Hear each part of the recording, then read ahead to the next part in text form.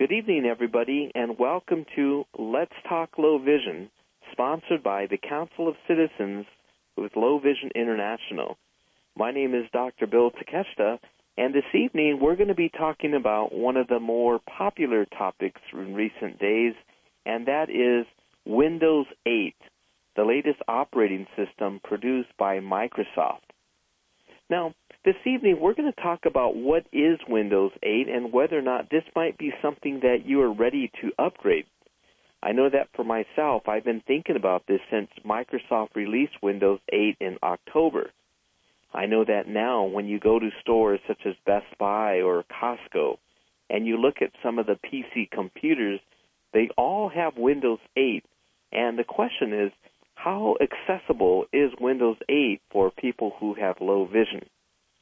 Now, at our center, the Center for the Partially Sighted, I have spoken with many of our clients and patients who have upgraded to Windows 8, and the responses to it are really quite mixed.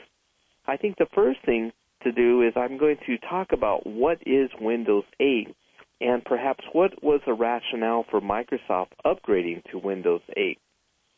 Now, Windows 8 is an operating system program, and this is a program that is required to enable your computer to work. It is the program that allows your computer to load other programs so that you could perform word processing or spreadsheets or surf the internet, do your email, and so many other types of important tasks. Now, Windows 8 is something that is very, very different as compared to previous versions of Windows 7, Windows ME, Windows XP, and others that you may have used in the past. It looks very different, it behaves very different, and as a result, there is truly a new learning curve in terms of using Windows 8. Now, many people think that the reason that Microsoft came out with Windows 8 was that they wanted to make an operating system that would work on many different types of computers. They used Windows 8 so that you could actually run the Windows cell phone. Microsoft cell phones that have its operating system is something that they want to become more competitive, and they want to be able to compete with the Android cell phones, also with the iPhone. They also wanted to become more competitive by having tablet computers.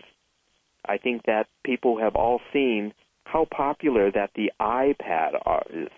And with the iPad gaining such popularity and the latest version of the iPad mini, I think that many people realize that tablet computers are something that many people are very, very interested in, and they then designed Windows 8 so that one could use this operating system on a tablet computer.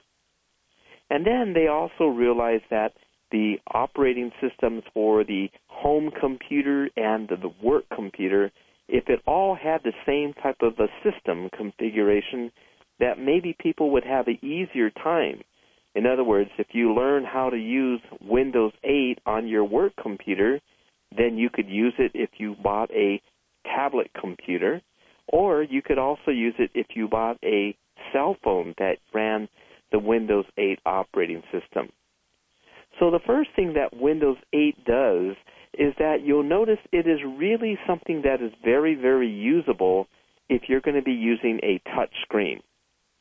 The first thing that I realized is that this particular type of operating system, Windows 8, would be very, very helpful if you were using a tablet computer or if you were using a cell phone, because it would simply allow you to touch the screen and you can open up different programs, you can open up different files, you can get to your email, you could do text messaging, you could do so many other things by simply pressing a button that's on your computer screen or on your cell phone or on your tablet computer. Now, the nice feature about using this type of interface with touch is that it does give you the ability to use it on virtually any type of machine. In other words, if you do have a tablet or you're using a computer at home or work, or you do have a cell phone that runs Windows, you'll find that it's going to be very, very convenient. However, the difficulty that I have experienced is that it is so different than what I have been accustomed to. I have been so accustomed to running Microsoft Windows XP. In fact, today I have two computers. One of them has Windows 7, the operating system that was put out about 3 years ago using Windows 7. So you're going to be familiar with the ribbons on Windows 7. Yeah. And I think that at this point in time, with Windows 8 being still relatively new, I think there's probably going to be a few bugs that they need to fix also. So, well, let me ask you this. Yes. And I hate to be the one monopolizing all the questions, but... Oh, no, that's all right. I'm using 2010 right now. They just loaded it on my computer, and I've noticed a couple of glitches. Like when you're in one document and you want to copy part of the document and you're going to paste it into a second document, and then you do the Control-V to paste it. Yes. Sometimes I get the it says graphic, and it doesn't paste the document. And I've been told you have to go back to the first document, copy it again. Have you had that experience?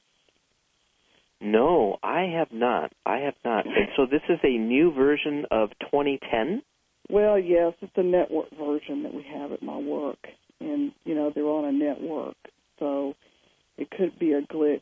What I would also do, too, is somebody from your work, whoever is in charge of all your computer programs and software, I may also ask them just to check for any updates on Office 2010. Some of those types of things can be corrected in some of these updates, but right. I have not heard of that particular problem.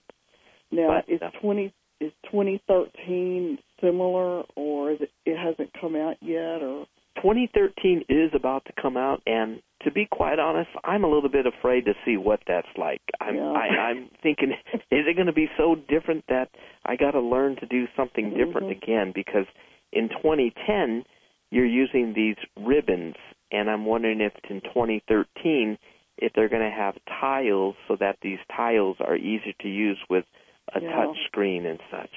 There are not as many ribbons in 2010 as there were in 2007. Yes, it's all getting better. But my recommendation to you would be to consider purchasing a computer from Dell that has Office. You already have Office 2010, but use Windows 7, and you could then have an upgrade, and you could later upgrade at some time in the future when they've got their stuff. And I would have to get 2010 for myself because I couldn't load it from my office. But I do have JAWS 14, and I have, the latest Duxbury. Yes. So you could still purchase through Dell Office 2010. Right. I've gotten computers from them before, so Okay, great.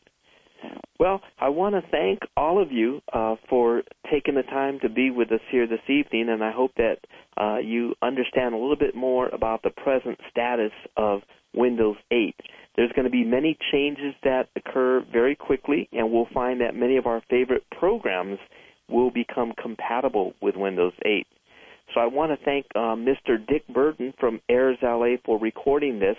This will be available to listen to at the CCLVI website. That's www.cclvi.org. It's also going to be available at the Airs LA website, www.airsla.org. And there you'll find many, many different podcasts related to low vision. And this is also going to air on ACB Radio. So you could go to www.acbradio.org.